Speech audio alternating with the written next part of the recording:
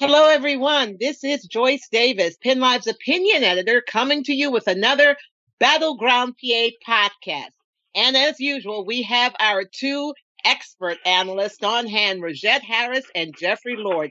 And I think they're a bit revved up, so stay tuned for some very interesting conversation. This is Battleground PA, a PennLive podcast discussing the issues that matter to Pennsylvanians and documenting the events in our state that will shape the battle for your vote in the 2020 presidential elections. Okay, I'm back, and we are ready to talk about all of the explosive issues that are facing our nation and, frankly, the world. Again, this is Joyce Davis, PennLive's opinion editor, and if you want to join us, you certainly can. All you have to do is check us out on Twitter and Facebook at Battleground PA, or if you really want to have an influence, send us an email at topics@battlegroundpa.org. We'll hear your ideas and we'll take them up in our conversations. So let's turn to the topics at hand. Good morning, Rajette. How are you doing today? I'm great. How are you? Okay, that's Rajette Harris, our Democratic analyst. And Jeffrey Lord, how are you, sir? Are you ready to fight for the Republicans? I am. I'm ready and raring to go. As usual. Well, okay, guys, it's always great really engaging with you and talking to you. And we are now, unfortunately, looking at what it seems like a rise in coronavirus cases in some parts of the country, particularly, it seems, in the South and in the West, from what I'm hearing, in California and places. And unfortunately, they are saying it's connected to young people ignoring social distancing measures. I don't know how you feel about this, but one of the issues that this raises is, should we be having, I know, shudder, it's horrible for us because we care about politics, but should we be having campaign rallies like the president had, Jeffrey? That is causing a lot of angst. But what are your thoughts on that? Well, I just think, as the protest showed, we need to get on with life. And I must say, I was really struck with it's not okay to protest for reopening, but it's okay to protest for George Floyd. The subject of what you're protesting for or gathering together shouldn't matter. The question is, should you do it at all? And I frankly think that this is a question that is now out of the hands of most people because the American people themselves want to do this. That's a good point. Then that was very adept to turn it from the rally to the protest. But we really were focused on political rallies because I'm also concerned about what the Democrats are going to do. I mean, there's been a lot of criticism. And frankly, Jeffrey, I think rightly so, to be honest, that a leader should not be encouraging thousands of people to come together during a time of a pandemic when we know the virus is spread person to person. And you're screaming and you're yelling, and there's just no doubt that you're spreading the virus and that people will die as a result of it. I don't even think anybody can challenge that statement. But Rajette, it's the same issue facing the Democrats. What are you guys going to do during this time as far as holding campaign rallies and bringing people together? You know, it's been 116 days since President Trump said that we'd have 0 cases in the United States. We now have over 2.4 million cases, and then over 123,000 people have died. Unfortunately, the United States is leading in the number of cases and deaths, and this is one area we shouldn't be leading in. I don't know if the two of you saw, but this morning they were saying that Europe may actually issue a travel ban for Americans because of the rapid spread of the coronavirus here in the United States. And it's so easy to slow the spread. You know, we can wear a mask if we're going to be around larger groups of people, minimize indoor spaces. We saw the news with D.L. Hughley, and I love comedians. I saw him live myself a couple years ago. But why would you do a comedy show in a small area, especially with a group of African Americans whom we know are more likely to get the virus? It's just careless decisions such as that's helping the spread. The rallies were actually concerning to me because, as we saw, a lot of people weren't wearing the mask. And the first rally, I was actually happy that a lot of people weren't there because, you know, hopefully we won't get as many cases that we received. People use common sense. especially when you can watch the rally from the comfort of your home and be safe. As we know, Vice President Biden hasn't been doing any rallies. Everything he's been doing has been virtual, just like last night, a fundraiser with President Obama. I don't see that changing anytime soon. We are on the Democrat side. We're going to continue doing things virtually. Okay, that was my question. If you really are going to simply continue to try to save lives as opposed to promote politics. But I want to get back to this whole issue of the rallies and all of this, and because I want to talk about the masking. I guess what I don't understand, Jeffrey, is the masking is turning political. That people who seem to support the president don't mask. I don't understand what that is about. Is it just an expression of personal freedom and I don't care if I kill other people? Or what is going on here? Is there any rationale to that? First of all, I don't think it's everybody. I mean, I, for example, wear a mask when I go out, not in the car, but when I get out of the car to go into a store A, B, or C, I always wear a mask. And to the best of my observant knowledge, so is everybody else in the store. In fact, most of these stores, or all of them, I think, at least around here, have signs up in the front that say you can't come in if you don't have one on. You know, I think this is probably going to depend from state to state and all that kind of thing. But I will point this out. There's a good piece in the Wall Street Journal this morning that says that the per capita COVID fatalities were 75% lower in those states that did not lock down, which I find intriguing. I haven't seen that. I would love to see those figures, because what I was really happy about is that in Pennsylvania, because we did lock down, we seem to not be rising in the number of deaths and the number of continued infections with the virus. That seems to be clear. So I'd like to get that before I spread that information, because everybody is telling us, I mean, from what I can see from every doctor that is reputable, the way to contain the virus is social distancing. It is masking. It is staying out of public places where there are other people that might spread the virus. Because, again, what we all know, this virus spreads by asymptomatic ways. Someone could look perfectly healthy and still be spreading the virus. And that's right. What I get when I see people without masks. But go ahead. I don't know if the two of you got to watch any of the Senate hearings with the CDC director and Dr. Fauci. And they both stressed that the next 2 weeks especially are worrisome. And they keep stressing social distancing, wear your mask, don't, take your foot off that brake.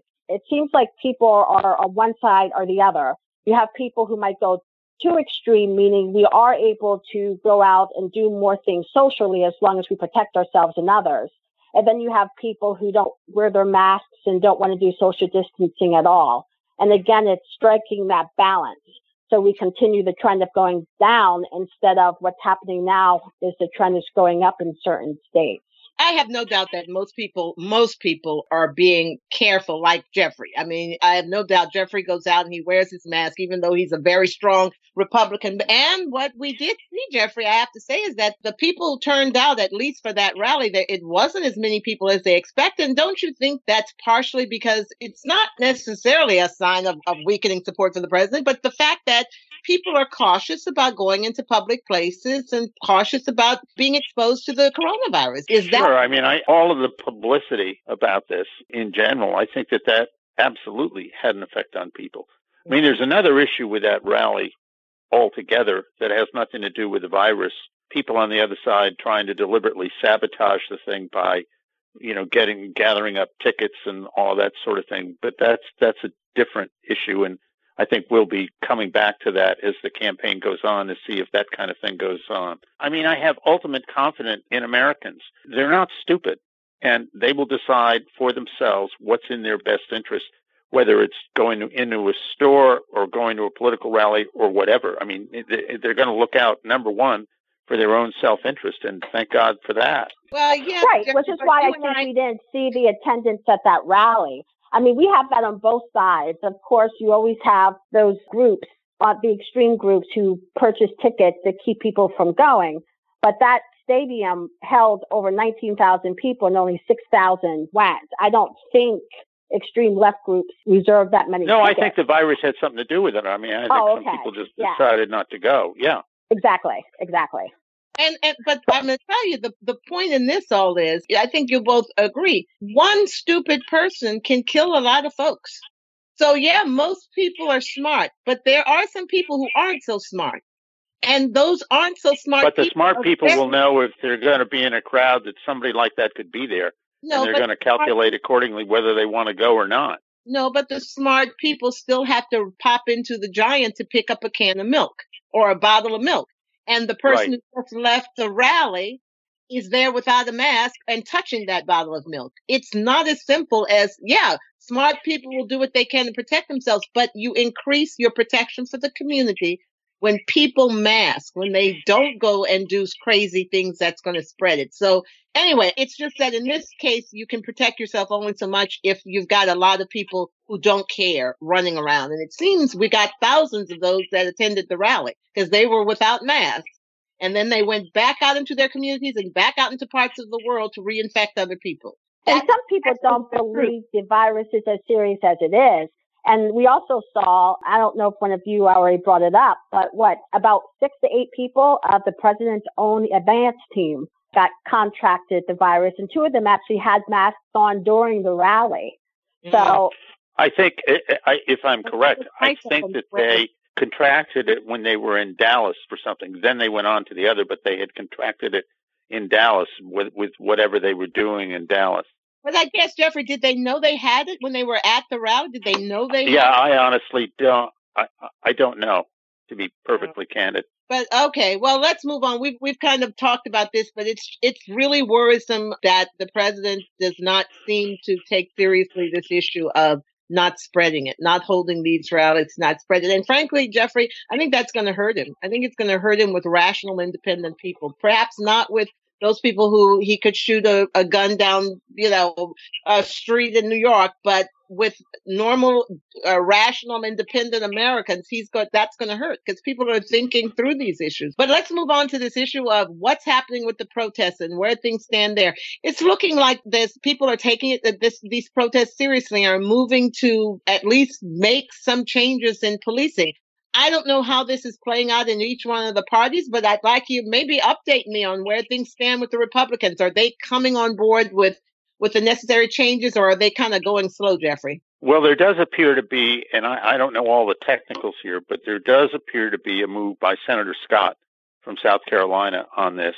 The Democrats are not going along with, and I'd be very curious to know what that is. If there's an effort on the Democratic side to have an alternative to Senator Scott's proposal, I'm sure that he is all ears. But the fact that he has taken the lead and that Republicans are out there on this issue, there is no question. We have to take a break. When we come back, I'm going to turn it over to Rajette, who's going to tell me just why the Democrats seem to not be cooperating, perhaps, with Senator Scott on this issue. So stay tuned, and we will be right back.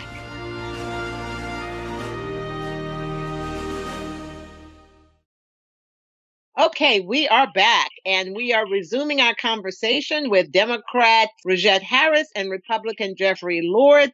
And we're now moving in to talk about what's going on legislatively in Congress with responding to the protests and taking actions for police reform. And Rajette, it was going to be your turn. Listen, guys, if you want to join us, you can do so at Battleground PA on Twitter and Facebook, and send us an email at topics@battlegroundpa.org. So, Rajette, what is going on? Why aren't they cooperating with Senator Scott? Well, the biggest problem, again, is going to be Mitch McConnell. Some of the differences between the two proposals, for instance, the Democrats' bill bans chokeholds. The Republican bill just discourages it. The Republican bill bans no-knock warrants, which is what happened with Breonna Taylor, how she was murdered by police when they barged into the wrong apartment, whereas the Republicans does not ban the no-knock warrants. So those are just 2 examples. The Democrats' bill is trying to address some of the issues and the recent killings that occurred. The Republican bill is just a little bit more symbolic, meaning we can say we passed something, we're doing something, but it doesn't really do anything. Do I think the 2 sides can, come to a compromise? I really hope so, because it is a very important issue. But those 2 issues that I just mentioned are 2 issues that Democrats are not going to compromise on. Well, one of the things that I find, frankly, kind of cynical on the Democrats' part is I think they think that they're going to win the Senate in November. And so correspondingly, what they're doing with Senator Scott's bill is, as I now understand it, they're signaling they're just going to block the bill even from getting to the floor for debate, much less voting on amendments. Well, that's not, a good thing. I mean, let's get it out there. Get it on the floor of the Senate. Have your amendments one way or another. Vote them up or down. But do something, for heaven's sakes. I mean, this is June. Don't wait until November. Get something done. Yeah, Jeffrey's right. Why, on the other side, then why won't the Republicans sit down and look at the Democrat bill? And again, I really think a lot of this is in the Republican leadership more so than the rank and file members. I do think the rank and file members would be more likely to get together and try to come together with a compromise. People are wanting action. So this is the problem. I think both parties are going to suffer if you guys seem to be stalling once again when people are out in the streets and demanding that something be done. I think it's pretty universal that people want something done. So do it. I mean, and there's a parliamentary, this being a parliamentary body, there's a parliamentary way to do it, which is you allow the bill to come to the floor and you put forward your amendments that says, I don't like this, I like that, or I don't want this passed. I mean, whatever. But the legislation has to be meaningful, Val. It can't be but that's a subjective thing. That are passed. But I'm not just talking about the bills. I gave two distinct examples of differences in the bill. And, are important. Yeah, but my point is debate it. Put it on the floor of the United States Senate and debate it and vote on it. Well, then let's bring up the Democrats' bill on the floor and let's debate it and vote it up and down. Fine, I'm all for that. Put them all on there. I mean, it's going to have to be one way or the other because let me tell you, Rajette is right in one fashion from what I see. Protesters are not going to be happy, and these young people are not going to settle for a watered-down, pretend to do something kind of legislation. They're going to want something meaningful and something that really pushes the envelope and really makes clear that the country is not founded on race. It's not going to continue with the racist systems and policing in other places. That seems to be the message that they're sending. And I mean, the other question I wanted to raise with you guys is, we're seeing a general, I think, response in society that they want to stop. They want these symbols of racist past to be brought down. I mean, I don't know. I know you probably have different views on this with regard to the Confederate symbols and all of that, but people are looking at these things, questioning and wondering if they still want this as part of American society. Well, I just don't think, just as a general rule, that you go about erasing history. I think that's very Stalin-esque. American history is what it is. And any history, frankly, should be left alone because you learn from it. You need to be reminded of it. You can't let it go. I mean, we can't have people growing up saying, what was the Confederate States of America? What was slavery? I mean, they have to know. They have to have all these symbols around so that they know. But as I was saying to Joyce before we went on, if we're going to go down this road, be careful what you wish for. Let's start with the state of New York and the city of New York, which is named after the Duke of York, who was infamous for his slave trading. His best pal in life, or one of them, was somebody named William Penn. And they were very tight, and William Penn raised no objection at his friend's activities. And as a matter of fact, the 90 to 100,000 people that Duke's slave company put on boats from Africa were brought to the middle colonies, including up Pennsylvania. So do we now strip Pennsylvania of William Penn's name? I mean, is Penn Live now going to become Harrisburg Live?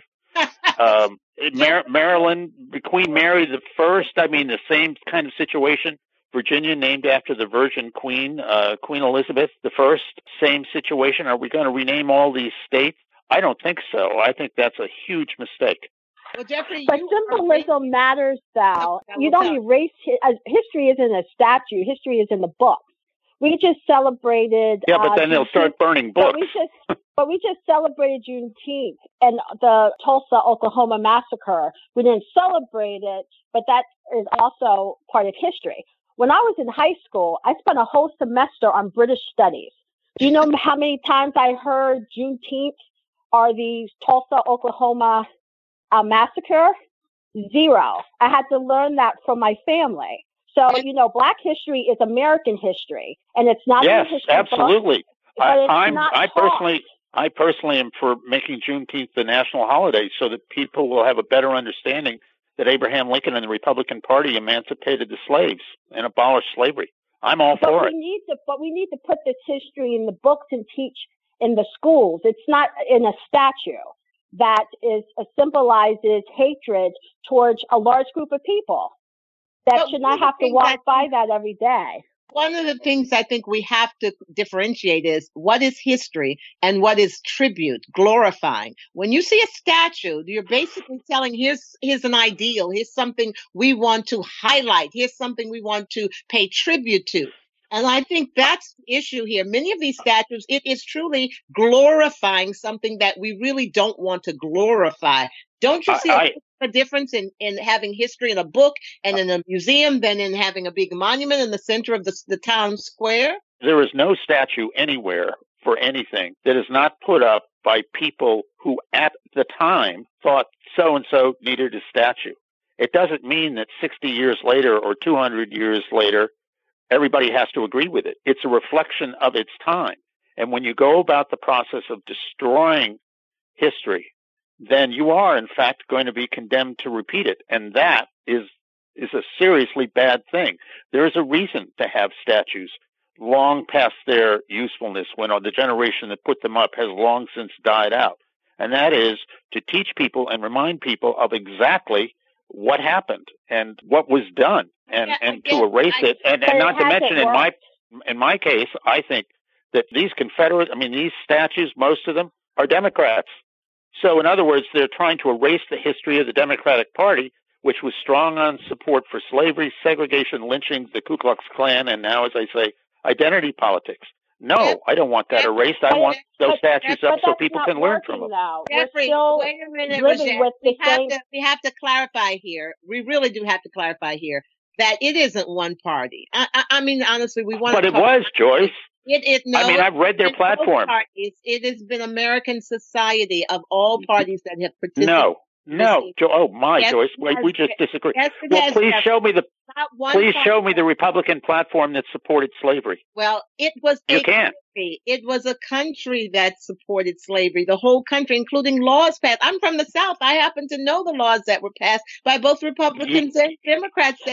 Republicans did not support slavery, period. Let's bring this back into the 21st century. African Americans, blacks are not physically enslaved, but in a lot of ways, we are still on a plantation. There are still a lot of institutionalized racism that we deal with every day. I call it the liberal plantation. You'll be happy to know. Like the report I told you earlier, that with George Floyd's killer, the officer that put his feet on his neck, where he is in jail, non-white jail officers are not allowed to guard him. So basically, what they're saying is because they're of color, they can't do their job. Who's running Minneapolis? They're being judged by the color of their skin. And we see this every day on a daily basis in housing, in education, in jobs, employment opportunities, and wage disparities. So in a lot of ways, we're still living with the same problems. They've just changed. But I just have to keep asking this question. Who has been running these American cities for decades? Democrats. The situation you just described in Minneapolis. Who's in charge of Minneapolis? It's the Democratic mayor of Minneapolis. The whole city is run by Democrats. Can't they stop it? Did they put this rule in? I mean, why are they just sitting there on the sidelines? Who makes the rules? They do. But the way that you're talking is that Republicans don't discriminate against African Americans. As a black woman, I've been discriminated by both. So this is not. I'm just saying to you, the historical record. The historical record is that one party is the party of race. They needed race to win elections. They used slavery first, then they moved to segregation. And now, as I say, they use identity politics. It's all part and parcel of the same thing, and I think it's wrong. So the Democrats lost the South because they supported the Civil Rights Act and the Voting Rights Act in the 60s. No. But by the way, the South voted for Jimmy Carter and Bill Clinton. Virginia voted for Barack Obama. I believe Florida voted for Barack Obama as well. I mean, the notion that it's all about race when some Republican wins but race doesn't matter if the Democrat wins. It's just bogus. Well, this has Race been a always great. matters. I will never say race never matters. This has been a great discussion, and I think it's worthy of us putting a marker here to basically agree that I think we have a national issue here, and that on all sides, including all parties, Jeffrey and Rajette, Democrats as well as Republicans, have to address the issues that have been created in this country by everybody, honestly, by the system. So where we are now is really trying to figure out how we're going to come together as a nation to address the issues that we're facing. But I will tell you, Jeffrey has brought up a very good point, and that is this issue is so intrinsic to American society and even American government that it's going to be hard to extricate ourselves from these vestiges of slavery and racism. It's at the core of the nation. I mean, everything needs to stop. Is absolutely true. You know? I mean, the fact of the matter is, put race aside for a moment. There are other things out there that don't. No. I mean, don't take what I'm saying the wrong way. I'm just saying, move race aside for a moment. There are other issues. There always will be other issues that have nothing to do with race, where something is judged not to be good. So what happens is, in a free society, you change the thing that's not good. This is a perpetual in American society. It could be. Let me give you an innocuous example that has nothing to do with race, and it's right here in Pennsylvania. During the energy crisis a few decades ago, in the Nixon era or whatever, it became all the rage for state governments and governors to change the speed limit on interstate highways and drop it from 65 to 55 to save energy. Well, so that went on for X number of years, and finally, governors and all that said, this isn't working, so they changed it back, and so now you can go 65 miles an hour on interstate highways. I'm just saying that's the way these problems should and will always be dealt with in a free society. Somebody says we need to change A to Z or M or whatever. You make the change, and then the change works or it doesn't work. Or you say we need more change. You can also argue with that, Jeffrey, honestly, that you suddenly become enlightened. You realize that something that you thought was wonderful is really not that way. And right. And you may become more sensitive to those people around you who are hurt by it. So correct. And that's the value of a free society. Right. And if I, as a good neighbor, realize that something I'm doing over here, for example, just with my neighbor, I had a spotlight. And then I didn't realize as I'm shining that spotlight in my yard at night, it's going into their bedroom window. Once they made me Holy cow. I know. Peeping Tomette. But once they made me aware of that, I turned that light or I moved it another way. I responded. I didn't just say, I'm going to do what I want to do and I don't care if it offends you. I want to live as a good neighbor. We want to live as a multi-ethnic society. We need to be sensitive to the people around us and what hurts other people, whether we understand it or not. We need to do self-reflection. And we also need self-reflection. Let's go on to another issue before our time is up. And I want to talk about, because we still don't know who's going to be vice president for the Democrats. And it does look like I'm hearing a whole lot more about Kamala Harris. What's going on there? And what are your thoughts about who's rising to the top? I think it's like in football season when you have you play the game where you try to guess who's going to make it to the Super Bowl.